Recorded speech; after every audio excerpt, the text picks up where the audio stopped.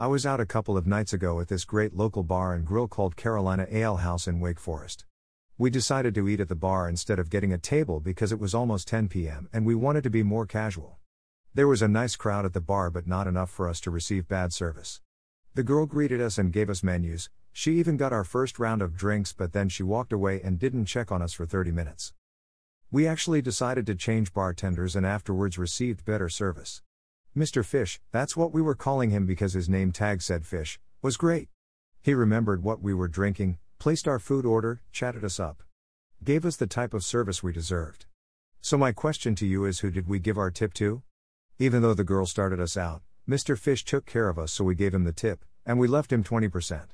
We had decided not to tip the girl because she was not friendly, didn't smile, and her service was terrible. She didn't even make eye contact, and if Mr. Fish had not come to her rescue I probably would have never gone back to that restaurant.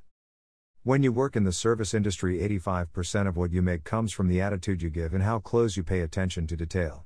If my cup is empty, it is your job as a server or bartender to notice and offer another. It is not the customer's job to flag you down.